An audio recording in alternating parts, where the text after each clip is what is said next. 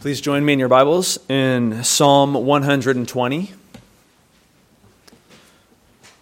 We'll be reading Psalm 120 through 121 and 122. Psalm 120, the Song of Ascents. In my distress, I called to the Lord, and he answered me. Deliver me, O Lord, from lying lips, from a deceitful tongue. What shall be given to you, and what more shall be done to you, you deceitful tongue? A warrior's sharp arrows with glowing coals of the broom tree.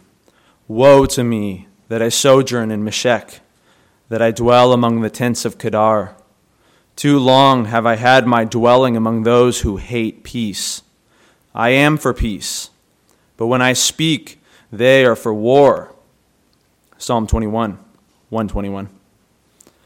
I lift up my eyes to the hills. From where does my help come? My help comes from the Lord who made heaven and earth. He will not let your foot be moved. He who keeps you will not slumber. Behold, he who keeps Israel will neither slumber nor sleep. The Lord is your keeper. The Lord is your shade on your right hand. The sun shall not strike you by day, nor the moon by night. The Lord will keep you from all evil. He will keep your life. The Lord will keep your going out and your coming in from this time forth and forevermore. Psalm 122. I was glad when they said to me, let us go to the house of the Lord. Our feet have been standing within your gates, O Jerusalem. Jerusalem, built as a city that is bound firmly together, to which the tribes go up, the tribes of the Lord, as was decreed for Israel to give thanks to the name of the Lord. Their thrones for judgment were set, the thrones of the house of David. Pray for the peace of Jerusalem. May they be secure who love you. Peace be within your walls and security within your towers. For my brothers and companions' sake, I will say, peace be within you. For the sake of the house of the Lord our God, I will seek your good. May God bless the preaching of his word.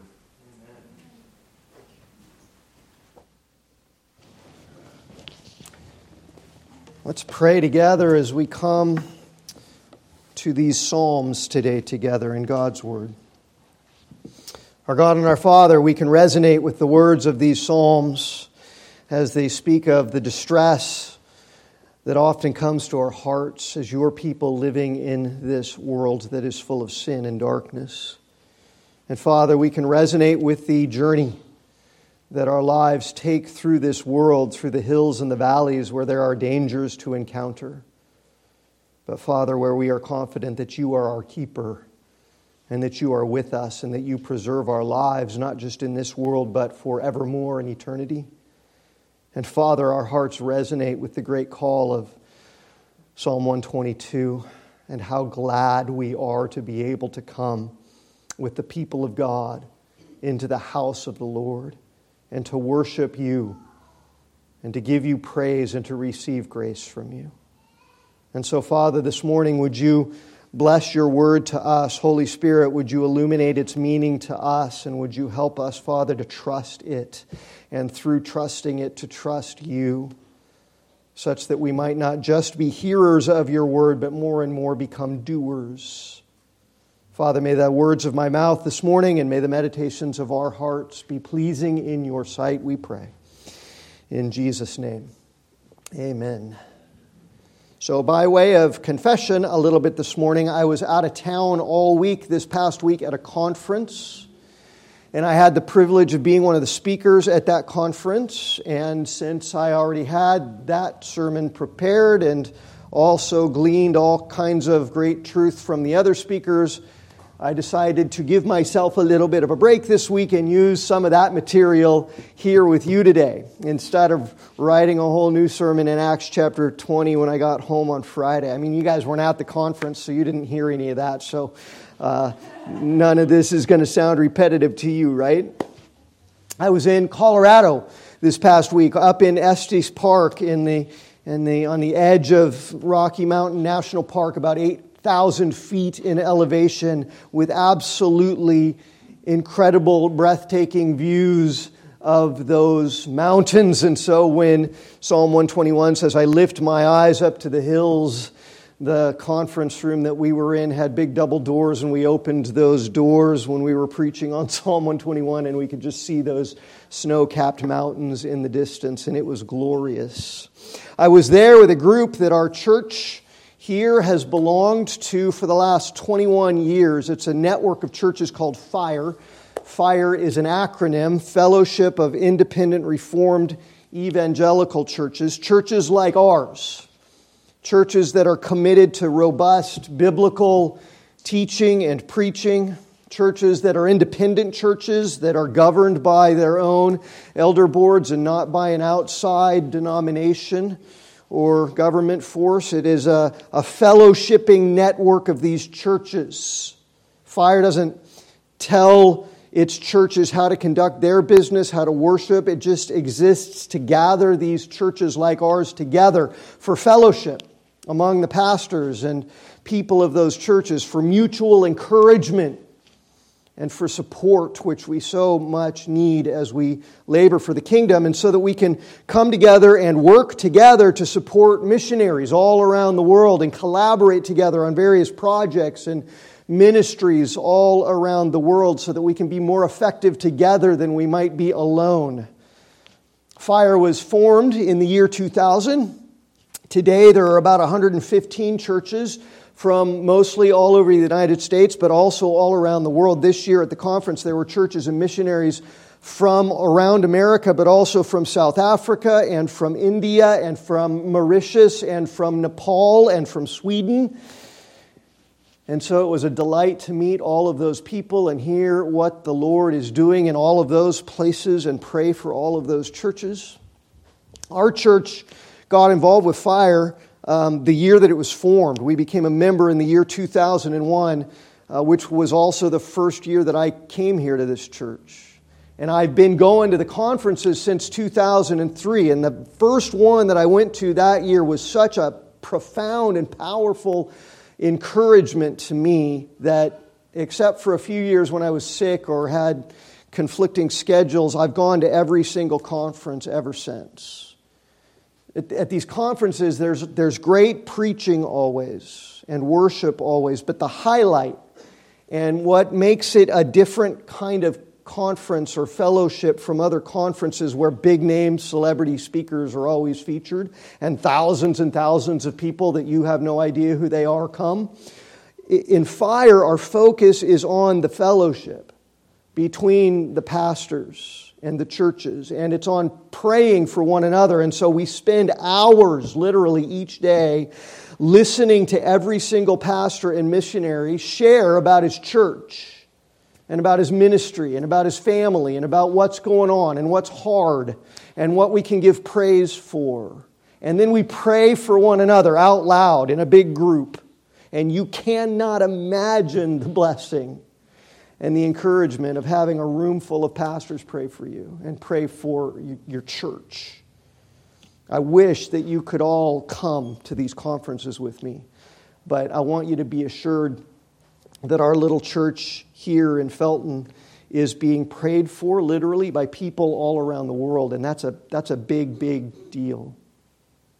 So this year, the theme of our conference was the 15 Psalms in the book of Psalms that are known as the Psalms of Ascent.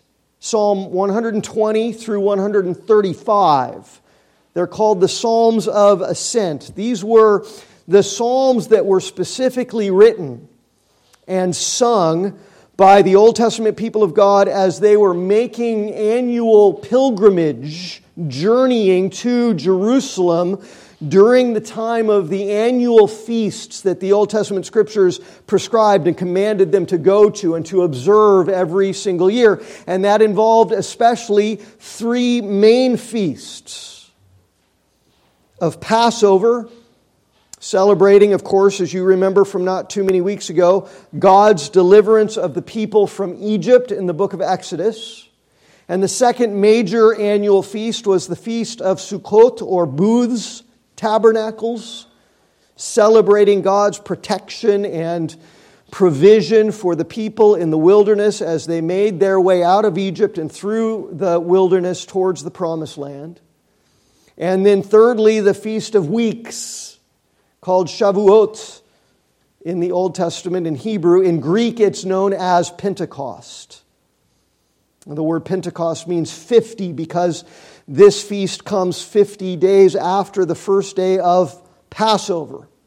Shavuot means weeks because of the counting of the weeks after Passover, because this is a celebration of when 50 days after they left Egypt, God gave the law to Israel at Mount Sinai and constituted them as His holy nation and provided uniquely for them as they came into the Promised Land. And it's also a celebration of the providence of God in bringing in the harvest every year and making sure that His people had food and that they were provided for, and so they would come and put their faith in Him and give thanks to Him as their covenant God for all that He provided for them. So every year at the time of these feasts, the Israelites would all travel from wherever they were living all around. They would make pilgrimage from the various towns and villages where they lived all around Israel and oftentimes beyond the borders of Israel, and they would make their way up to Jerusalem. You might remember from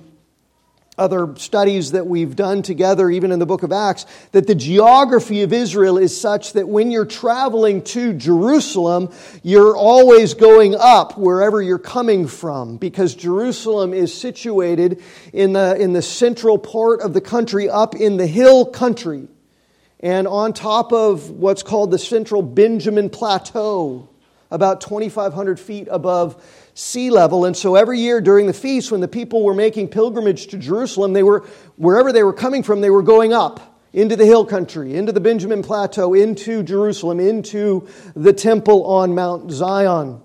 They were ascending. And so that's why these 15 psalms are called the Sir HaAmalot in Hebrew, the Psalms of Ascent, sung by the people on their way up to Jerusalem to worship God, to revel in His goodness and His faithfulness. Now, the book of Psalms itself, the whole book of 150 Psalms in general, was once referred to kind of famously by Martin Luther as, he called it a little Bible in the middle of the big Bible. Because all of the central themes that God reveals in the Scriptures as a whole, about God's nature, about God's character, about His holiness, about His law, about sin, about justice, about mercy and forgiveness and steadfast love, and everything else that God reveals in the Bible, all of that is found in the Psalms. And all of it in the Psalms is expressed in a way through poetry, through song, that's meant to engage every aspect of human existence, not just our brains, but also our hearts, our souls, our emotions, mind, body, heart, body, soul, spirit, brain, mouth, emotion, in pouring out praise to God for everything that is true and real about Him. And of course, in the Psalms, all of that truth is expressed in the context of all of the various realities of living life in this world, of all of the various experiences that people of God have as we live our lives and journey as pilgrims through life in this world that is burdened and that is groaning under the weight and the curse of sin. And so Luther called the whole Psalter a little Bible, because everything that the Bible reveals is consolidated and condensed and concentrated in the book of Psalms. And I think that in the same kind of way, we might call this section of the Psalter, of Psalms between 120 and 135, these Psalms of Ascent, I think we could call this a little Psalter. Because in some sense, the pilgrims' ascent to Jerusalem, as they came together to appear before God, and everything that is entailed in the journey that they had to take multiple times during the year, and in the joyfulness of the destination that they were going to, the house of the Lord, the courts of the Most High God. and everything that the worship of God entails, and all of the great benefits that come from Him and worshiping Him, all of that is something of a summary, isn't it?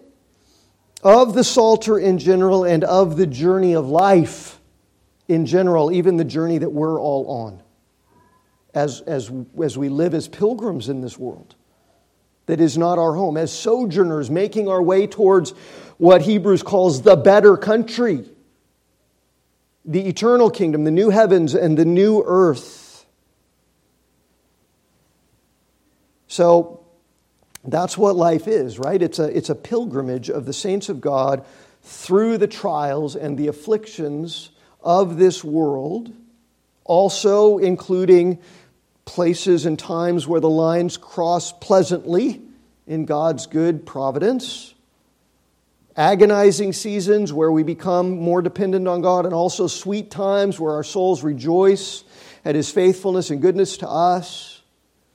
There are times where we experience temptation, where we understand and come to be acquainted with our own weakness and our own failure, and so we need so much to open wide our mouths and be filled with God's mercy and grace.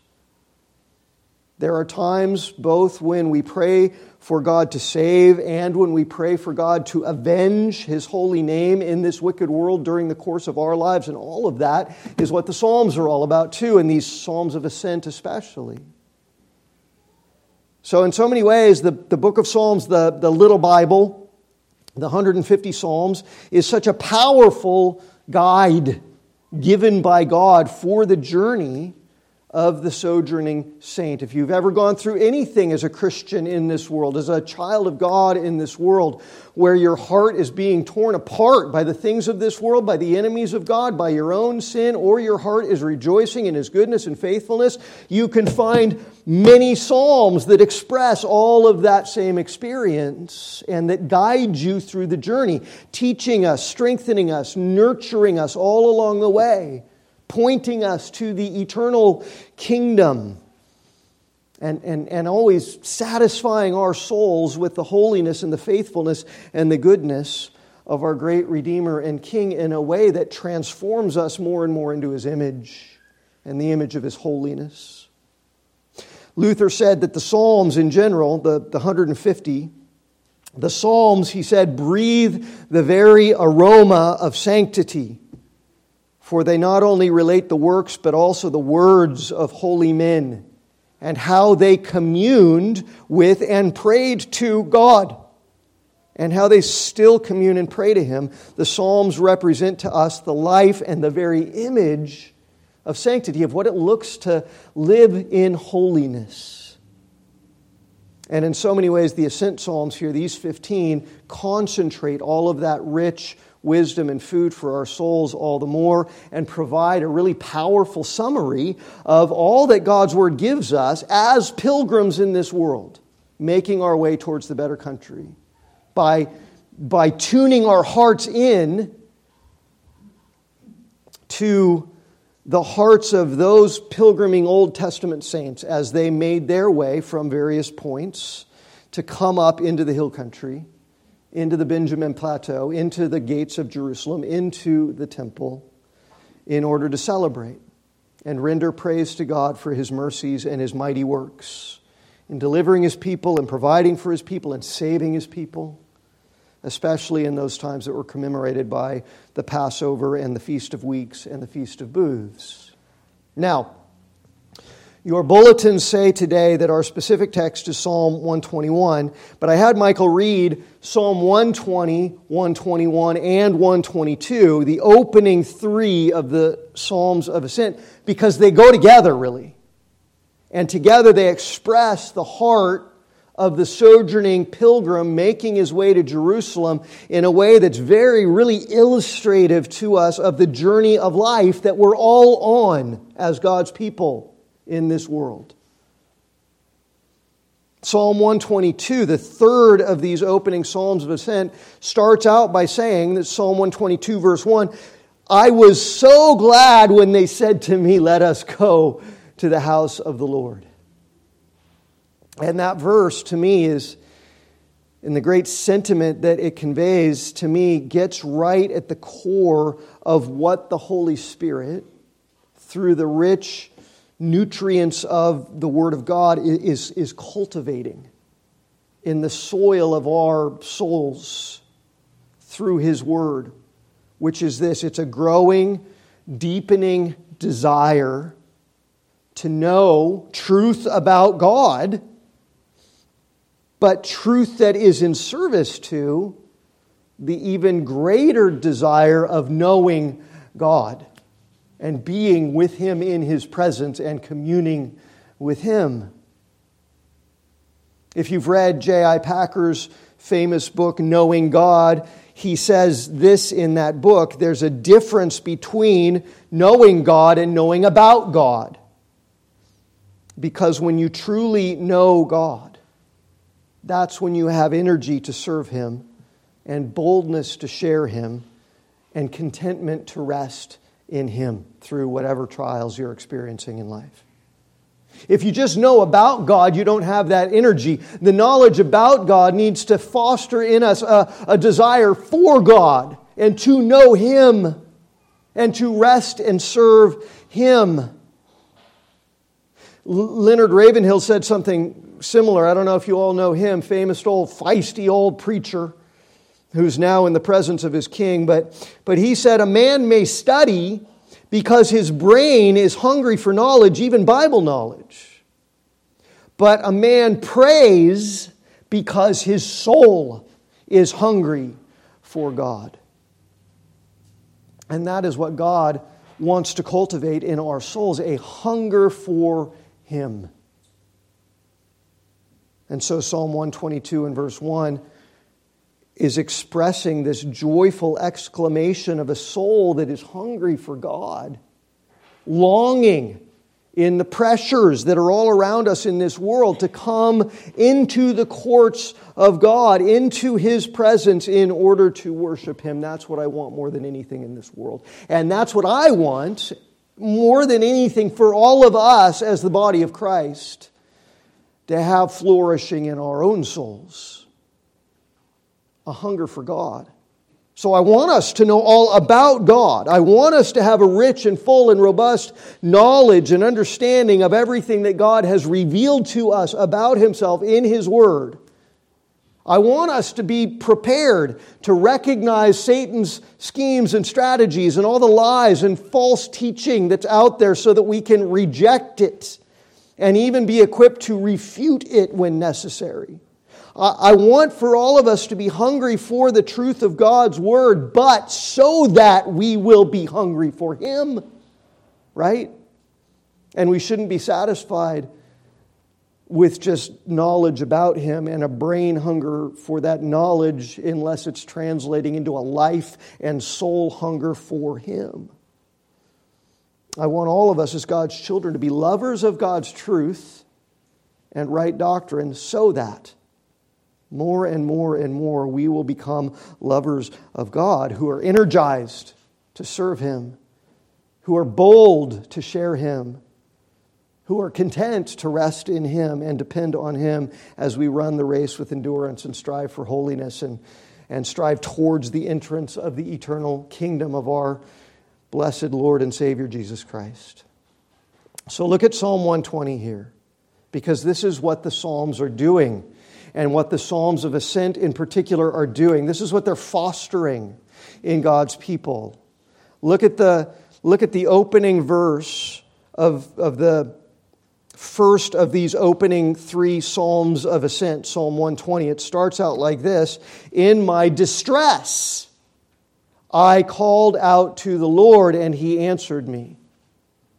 It's giving voice, see, to the struggle that it is for the people of God to live in a fallen, godless world. Verse 2, deliver me, O God, from lying lips and a deceitful tongue, because in this world, that's what people do with reference to God and His truth. They suppress His truth, and they exchange it for lies, and it's frustrating, isn't it? It's maddening if you love the truth of God to watch everybody around you suppress it and exchange it for lies and say, none of that's true, here's what's true, when you know that it's false. It's frustrating. And see, that's not anything that is unique to any specific people in any one part of the world or any one era of history, the suppression of truth, right? It's a constant throughout the history of this fallen world. We're always surrounded by lying lips. And so we can well resonate with this cry of the pilgrim child of God, deliver me, O God, from lying lips and a deceitful tongue. Do you find yourself just screaming that at your TV sometimes if you're watching the news? If you're watching our own elected officials lie about what's good and what's evil? Deliver me from this, God. And then verse 5 of Psalm 120, the psalmist cries out, woe to me, that I sojourn in Meshech and dwell among the tents of Kedar. Those were foreign lands outside of the Holy Land. Those were places that were dominated by it and that were characterized by worldliness and ungodliness and idolatry and all kinds of spiritual and moral darkness. Those were places like California. And this is where the psalmist lived, and so we can relate. He was surrounded with, in his life, all kinds of wickedness, and it was hard for him. It was a burden on his godly soul to be surrounded constantly by ungodliness, by people who refuse to worship the Creator and who are out there so flagrantly reveling in and luxuriating in the worship of the creation. People love to go to the beach, and I used to love to go to the beach, and I still love to go to the beach when there's nobody on the beach. The beach is beautiful because God made the beach, but the people on the beach are not beautiful because they're worshiping the creation so often and not the Creator. You know what I'm talking about. People who revel in godlessness and immorality and sensuality and falsehood and darkness. People who love what God hates. People who hate what God loves and have no love for God in their souls. And that's patently obvious just in the way that they are in the world. It's frustrating. It's difficult. The psalmist is expressing that. It's hard for people who love God and love His truth to live surrounded by people like that. And by all the falsehood and idolatry and immorality that godless people bask in this world. It's not easy to live during these evil days in this dark world where the spirit of this age is just eating away at society like acid. And the rulers of this world are just raging against God. Verse 6, too long have I had my dwelling among those who hate peace, the psalmist says in Psalm 120. I'm for peace. I'm for the truth that makes peace. I'm for the God who alone creates peace. I'm for the Prince of Peace. But whenever I speak, the people around me are for war against God and against one another. And basically he's saying in Psalm 120, I've had enough. And every child of God can say, amen, I feel you. We can relate. And then if you go all the way back over to Psalm 122, in the first verse of it that we read a minute ago, you can relate to the world-weary saint saying, because I'm sick of it, I was so glad when they said to me, let's go to the house of the Lord. Right? Let's get out of here. Let's head away from the godlessness of Meshech and Kedar and head for Jerusalem. Let's go to God's house and surround ourselves with God's people and enter into God's presence. And let's go worship God and rejoice in His greatness and goodness and faithfulness and receive grace and mercy from Him. That's what we need the most and want the most. And see, God's Word ought to be cultivating that in our hearts, right?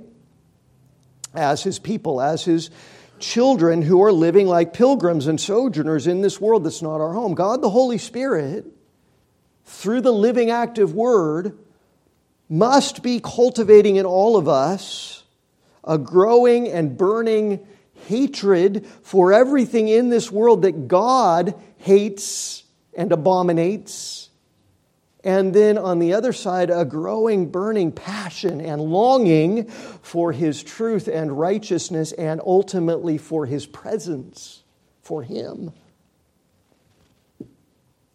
That's what you see going on in all of the Psalms and in all of the psalmists. When life is hard, they're driven to the presence of their God. And they're made aware of the fact that it's a good and merciful thing, right? Psalm 119, it was good for me that I was afflicted. It's a good and merciful thing that our God sovereignly allows and ordains for us to go through the afflictions so that we can learn to find solace in Him and satisfaction in Him. So I hope that's what God's doing in you and the Holy Spirit is cultivating in your soul. I hope that as you live in the world, in California, in Santa Cruz, these are the tents of Kedar where the darkness is particularly thick. So at this conference in Colorado, we had people coming from other countries. We had people coming from other parts of this country. And they would come from the Midwest. And they're going, man, what is going on in Colorado? As soon as you step off the airplane and drive through Denver and get up into Boulder, it's weird here. Well, what they're feeling is the earth worship, the creation worship, the exchange of truth for lies that is becoming enculturated in Colorado. And I'm there going, seems normal to me. Because I'm not from Ohio or Illinois. We're from Santa Cruz, and it's weird here. Not in a fun way.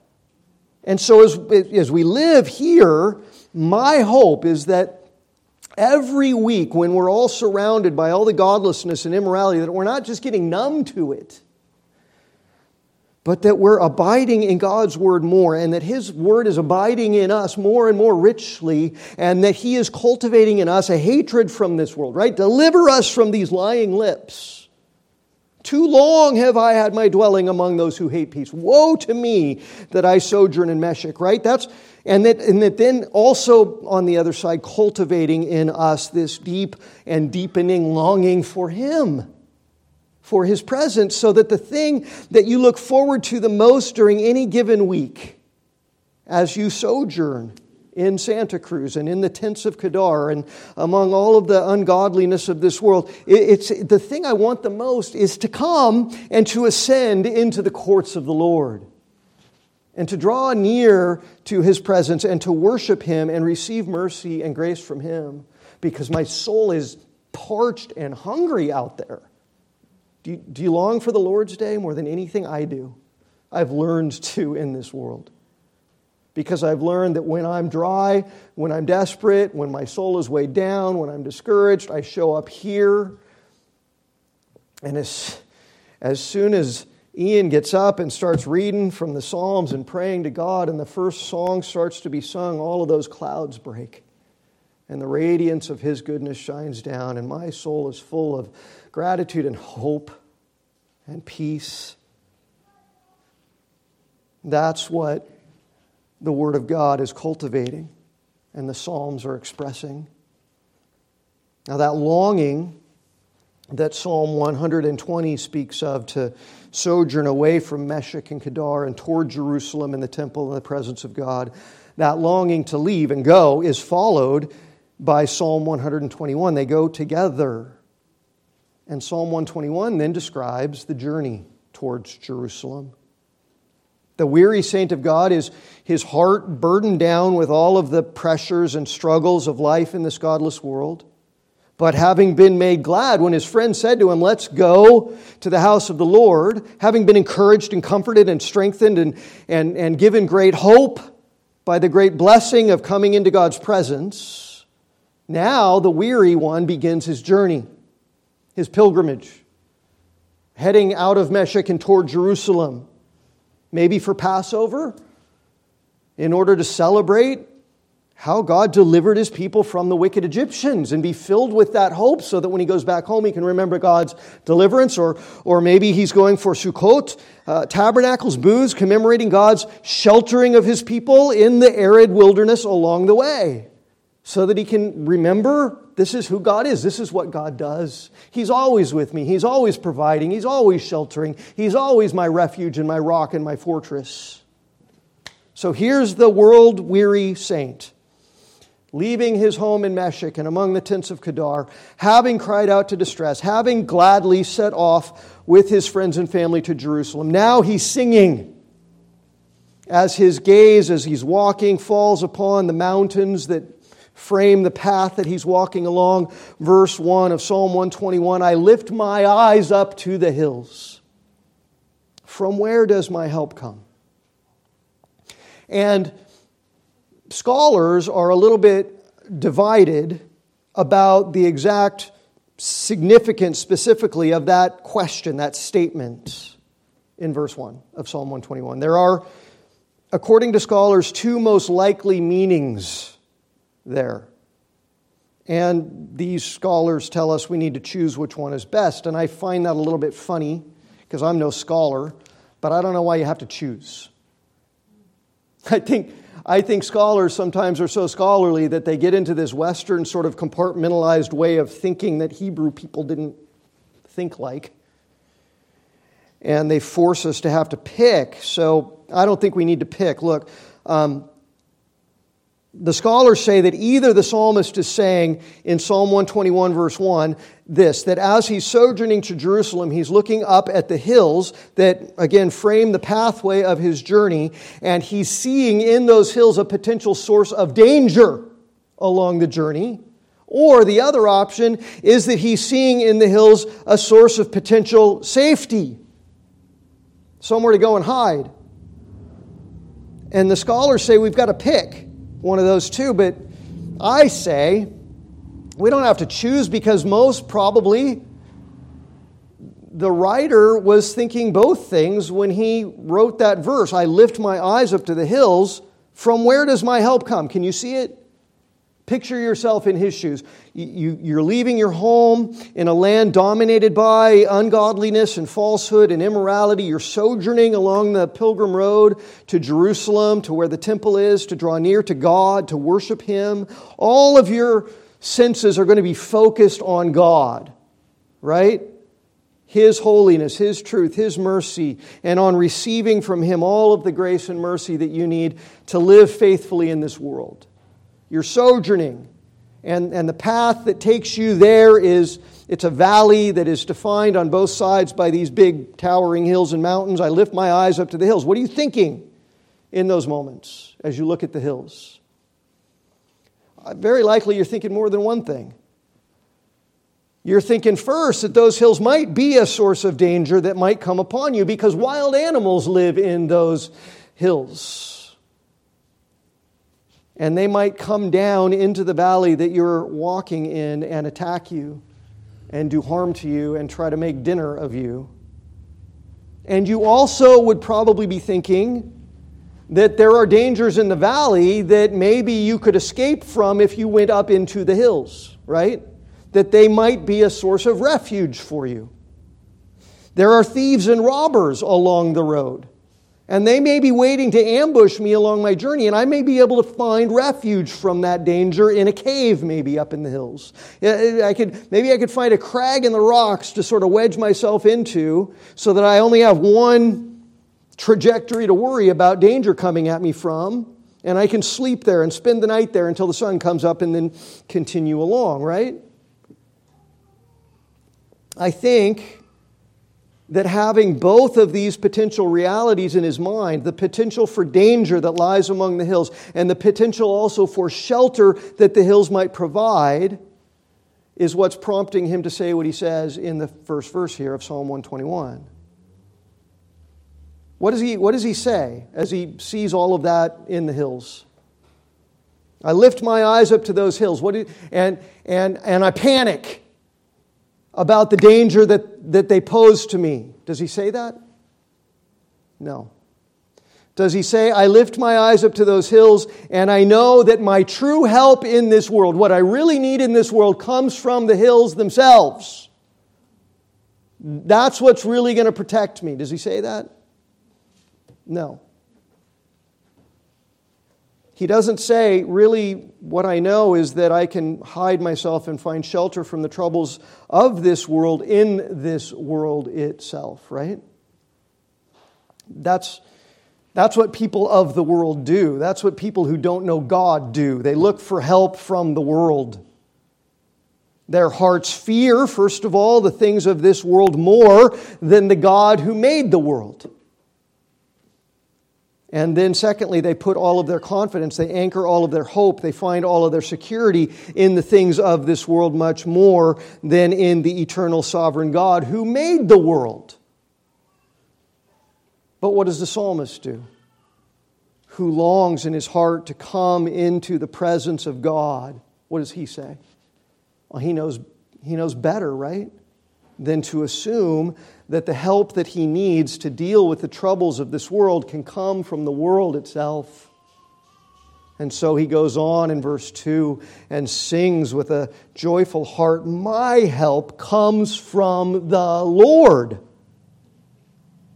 who made the heavens and the earth." Nothing can come out of those hills which he made that he doesn't want to come out of those hills and hurt me. And those hills cannot provide me any kind of help or shelter that even compares to the refuge that he is. My help comes from the one who made the heaven and the earth. He's the one, right? And we can all say right. We can all say amen, but the real question is, how do we live? Because what we ultimately have confidence in is proven by what we are most afraid of and what we find most refuge in, isn't it? It's easy to say with our mouths, my help comes from the Lord who made the heaven and the earth, but does my life actually demonstrate that I trust in Him more than I trust the creation, that I fear Him more than I fear anything in the creation, whether it be wild animals or thieves or robbers or viruses, sicknesses, death? What do I fear more? I'm afraid that a lot of Christians in the past 2 years have had their souls conditioned to fear things in this world more than the God who made this world. And that there is a dominant undercurrent of fearfulness instead of faithfulness that's driving a lot of us. And churches are complicit in it. Who do you trust? Who do you fear more? Who do you find shelter and solace and comfort and help in more? What do you say more? I need a break. Physically, I need a vacation. What I really, really need is a massage. I mean, those aren't bad things, right? Breaks and vacations, recreation. God gives those kinds of things to us in this world, and they are good for us in this world. The question is, as good as those things are, as helpful as those things that God gives us in this world that are part of this world and life in this world, do you need those kinds of things more? Do you need the things that He gives more than you need Him who gives them? More than you need Him. Do you turn to those things more than and before you turn to Him? Or instead of turning to Him? Does your heart have more confidence in the creation than it does in the Creator? Well, not the writer of Psalm 121. Not the God-fearing pilgrim, not the saint, not the child of the Most High God. He knows better, and so should we. My help comes from the Lord who made the heavens and the earth. Our help cannot possibly come more from the world, from the heavens and the earth themselves, from the things in this world, than from the one who made it all, right? Who spoke it all into existence, who upholds it by the word of His power. And yet, how prone we are to fearing the things of this world more than we fear Him. I mean, honestly, do the hills present potential dangers? Are there things to be threatened by in this world? Yes, of course there are. That makes our hearts fear. But Christians, adopted children of the Most High God, He made those things. He's sovereign over those things. He's sovereign over the hills and whatever comes out of them. Is He sovereign over the potential dangers that you face in your life? The hardships, the pains, the trials, the disappointments, the things that just threaten to absolutely rip your life apart and rip your soul, is He sovereign over those things? He is. Which means He intends some good purpose to come to you through those things, if you'll put your trust in Him. The psalmist says then, going on in verse 3 of Psalm 121, this God, this Lord, right, all caps Lord, which you know they did in translating the English Bibles in order to render the covenant name of God that appears in Hebrew, Yahweh, the great I am, the self-sufficient one, the self-existing one, the eternal one without beginning and without end. He is the one who will not let your foot be moved. And He who keeps you will not slumber. One time when Wendy and I were walking up in Fall Creek here through the woods in God's creation, I stepped on a tree root. You ever do that when you're out hiking in the woods? And I rolled my ankle bad, and I went down really hard. I fell with my full weight against that ankle and ended up on the ground. And Wendy's going, just stay there, I'll help. And I said, in my pride, no, I'm fine. And I get back up, and I'm fine. I keep hobbling along the trail, right? Walk it off, you'll be fine. In my own strength. And pretty soon, we came to a big hill that we needed to hike down, pretty steep hill that we needed to hike down. And with that compromised ankle, I started down that hill, and because I was an idiot, as soon as I put my full weight on that foot, it just folded. And I literally just rolled all the way down to the bottom of that hill. So now I'm all banged up and dirty and bruised. My doctor, several months later, I went in to see my doctor just for a normal physical, and he goes, what's going on with your ankle? Because, it's shaped differently now. And it had healed up pretty well, and I was able to walk pretty normally. And I said, I sprained it out in the woods. And he goes, no, you broke it. This thing's been broken. And like a fool, I had just kept on walking on it anyways. Because there in the woods, trusting in my own wisdom and ability, coming down that hill in my weakness, my foot slipped. That's how hills are, right? There's all kinds of roots and rocks and uneven places to trip us up in this world. And if we put our confidence in ourselves or in this world, then we're going to fall. We're going to slip if we're leaning on our own understanding instead of trusting in the almighty sovereign God with all our heart and putting our full faith in Him to make our paths straight instead of trusting ourselves or the wisdom or the powers of the things of this world. Trust Him, and He won't let your foot slip. Because He is the eternal sovereign Lord. He is our God. And verse 4, He's the one, He never slumbers. He's the one who never sleeps. Because of who He is. Because He's eternal. Because He's all-knowing. There's never an instant where God doesn't have full awareness of every single thing that's going on in your life. He never sleeps. He never slumbers. You remember Elijah on Mount Carmel making fun of those false prophets as they were trying to make something supernatural happen by praying to all of the gods of Baal? And Elijah goes, waiting, for something to happen as they pray and make a big hoopla. And Elijah goes, maybe he's asleep. Maybe your God took a nap. Just kind of mocking him, kind of teasing him, because the one true God doesn't nap. Doesn't sleep, doesn't ever have any instances of unconsciousness, non-awareness, by virtue of who He is and what He is as God. So, my help comes from Him in this world. Not from the earth itself, not from anything in the creation, not from any place in the creation, not from any wisdom that comes out of this creation, but from the Lord of creation. My help all along the hard, painful pilgrim way comes and must only come from Him. His word is sufficient and His presence is sure.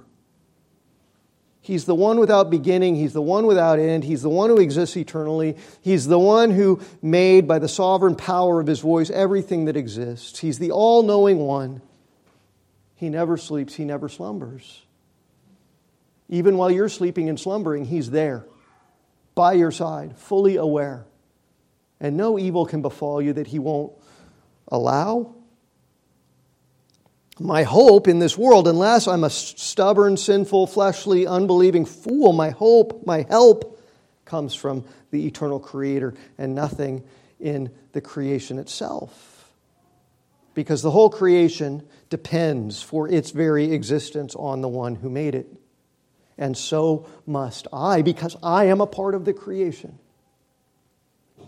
I am absolutely and utterly dependent on my Creator, in whom I live and breathe and have my very being, right? Or are you living day by day under the delusion that the creation itself poses some threat that God is unaware of and not capable of dealing with in your life? And so you're so focused on the fearful thing that you've forgotten the ever-present, never-slumbering Almighty God who's with you. Or are you living under the delusion that the creation itself has more to offer you than the great Creator? That there's something in the world that can benefit you more than the one who spoke it into existence? Now, the world, the creation, is what is full of roots and obstacles that trip us up and cause our feet to slip and make us fall. But the Maker of heaven and earth is the one and the only one who will not let our foot be moved. He is your keeper. Verse 5, the Lord is your shade on your right hand. The sun will not strike you by day, nor the moon by night. The Lord will keep you from all evil. He will keep your life. He will keep your going in and your coming out from this time forth and forevermore. What does He mean? Does He mean that if we trust God, He's not going to let anything bad happen to us ever at all in this world? We'll never suffer? We'll never have trials? We'll never have afflictions? Well, no, that's not what He means. Of course not, because He Himself, when He came into this world, came as the suffering servant. Came in order to be despised and rejected and lay down His own life and suffer and be afflicted and die. And so see, the promise that trusting the Lord of creation to not let your foot be moved and to keep you from all evil and to keep your life and to be your shade from the scorching heat of the sun by day and the moon by night, which might expose your vulnerability to thieves and ravenous animals, right? All of that is not a promise that if we trust the Lord, then our lives will always be free of hard, painful circumstances. It's a promise that as we journey along the way, where the hard and painful circumstances are normal, regular, ordinary parts of the pilgrim life in this world, that we will never, ever have to face those hardships alone. But that He will be with us, as the prophet says, through all of the deep waters, through all of the fiery trials. That no matter how ferocious the threats that face us in this world are, no matter how fearful the trials and troubles of this world become, they are nothing compared to the God who is always with His people, who is always with His own, and who sovereignly orchestrates all of those things such that they work together for your good, for those who love Him and have been called according to His purpose. The great I Am, the one without beginning, the one without end, the uncreated creator of all things, who's present everywhere, will keep your life. What does He mean? Not will keep your life comfortable in this world that is temporary. He means what He means in verse 8, right? The Lord will keep your going out and your coming in from this time forth and forevermore. That's what He means. He will keep your life. He'll be with you through every hard trial and dark distress, sanctifying all of those things to you, helping you to grow because of His strength in your weakness and all of the rest. He'll use those things to teach you as you sojourn, not to look to the hills for protection, but to look to Him, because He's the one that made the hills and sovereignly ordained the sufferings and the threats and the dangers. And as He keeps you all along the way, as you trust Him all along the way, as you fear Him all along the way, He will guide you closer and closer to the eternal kingdom of the blessed Son, Jesus Christ, and keep your life forever. That's what He's talking about. He's talking about eternity. And He is the only one who can keep your life for eternity. Nothing in this world can even promise that. Lying voices in this world try to promise that if you trust them more than God, then you'll have comfort for a while, but they cannot promise you eternity.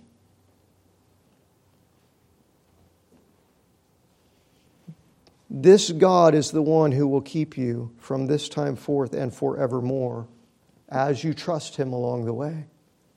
Because that's who He is. He's the Lord, the maker of it all, the sovereign King of it all, the one who commands it all by the power of His word. He's the great I am. And the Psalms all teach us to trust Him and all pour into us a knowledge about Him that make our souls hungry to know Him and to be with Him. He is our maker, Psalm 95 says. He's the maker of everything, Psalm 104 says. He's the one who is righteous and just, Psalm 7. He's the one who is holy, Psalm 22. Who is strong and mighty, Psalm 24. Whose greatness is unsearchable and who is righteous in all of His ways, Psalm 145. Who is all-powerful, who is all-knowing, who is ever-present, Psalm 139. Who is merciful and loving and gracious, Psalm 103. Who is our fortress and refuge, Psalm 18, Psalm 46. Who redeems the life of His servants forevermore, Psalm 34. To whom belongs salvation, Psalm 3. And steadfast love, Psalm 13. And who is infinitely faithful, Psalm 31. And who is our shepherd, Psalm 23. The psalmist is screaming to us all throughout that nothing can compare with God, right? Psalm 40. And so the key is to make sure that your soul is so focused on Him and His Word that He is making your heart long for and glad to be in His presence, to draw near to Him and to cast your cares upon Him because He's your heavenly Father. He's adopted you. He's bought you by the precious blood of His own Son. How glad is your heart to draw near to Him and unto that place where Jesus, our risen and enthroned great high priest, sits, interceding for us, affirming to us that there is no condemnation in Him. The one who takes all of our prayers and all of our works and us in all of our weakness and failure and imperfection and presents us before God by covering us with His own righteousness and cleansing us and sanctifying us and making us acceptable to God. What do you want to do more than to draw near to Him? How glad are you to draw near and to be filled by God the Holy Spirit with great confidence of His love for us and with assurance that you belong to Him as a child of the Most High God, and that He's always with you, that He never sleeps, that He never slumbers, that He never leaves, that He never forsakes, that He always encourages and strengthens and sanctifies as we sojourn through this dark world and run with endurance towards the gates of the eternal kingdom. And guess what? We get to draw near on the day that He's set aside. And when we gather and assemble as His people, which is a higher privilege in this world than anything else, and through which He works in unique and special ways that He is covenanted to work through as we obey and do not forsake assembling together as His people. But guess what? You don't have to wait for Sunday. You can draw near every day. He never sleeps and slumbers. You're never going to disturb him and wake him up. The gates of the throne room are always wide open to you.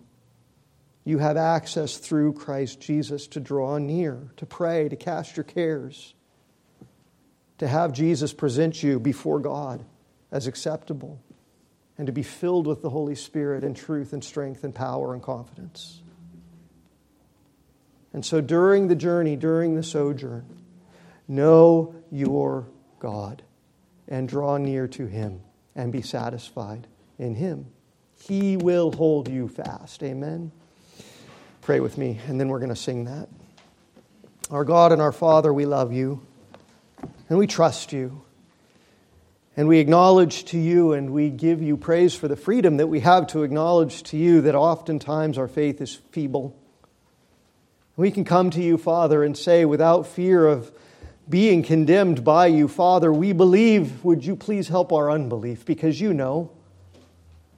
And it delights you for us to come and to acknowledge that we have more and more need of your grace. That we're not there yet.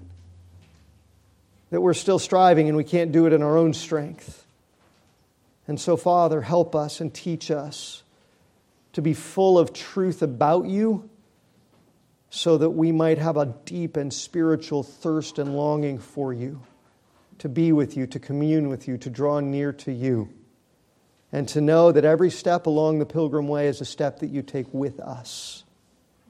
And so, Father, help us to fear nothing more than we fear you, and to trust nothing more than we trust you, to love nothing more than we love you, and to rest ourselves in you, and to be bold to serve you, and to be energized to proclaim you. Father, glorify yourself in your church, we pray. In Jesus' name, amen. Amen.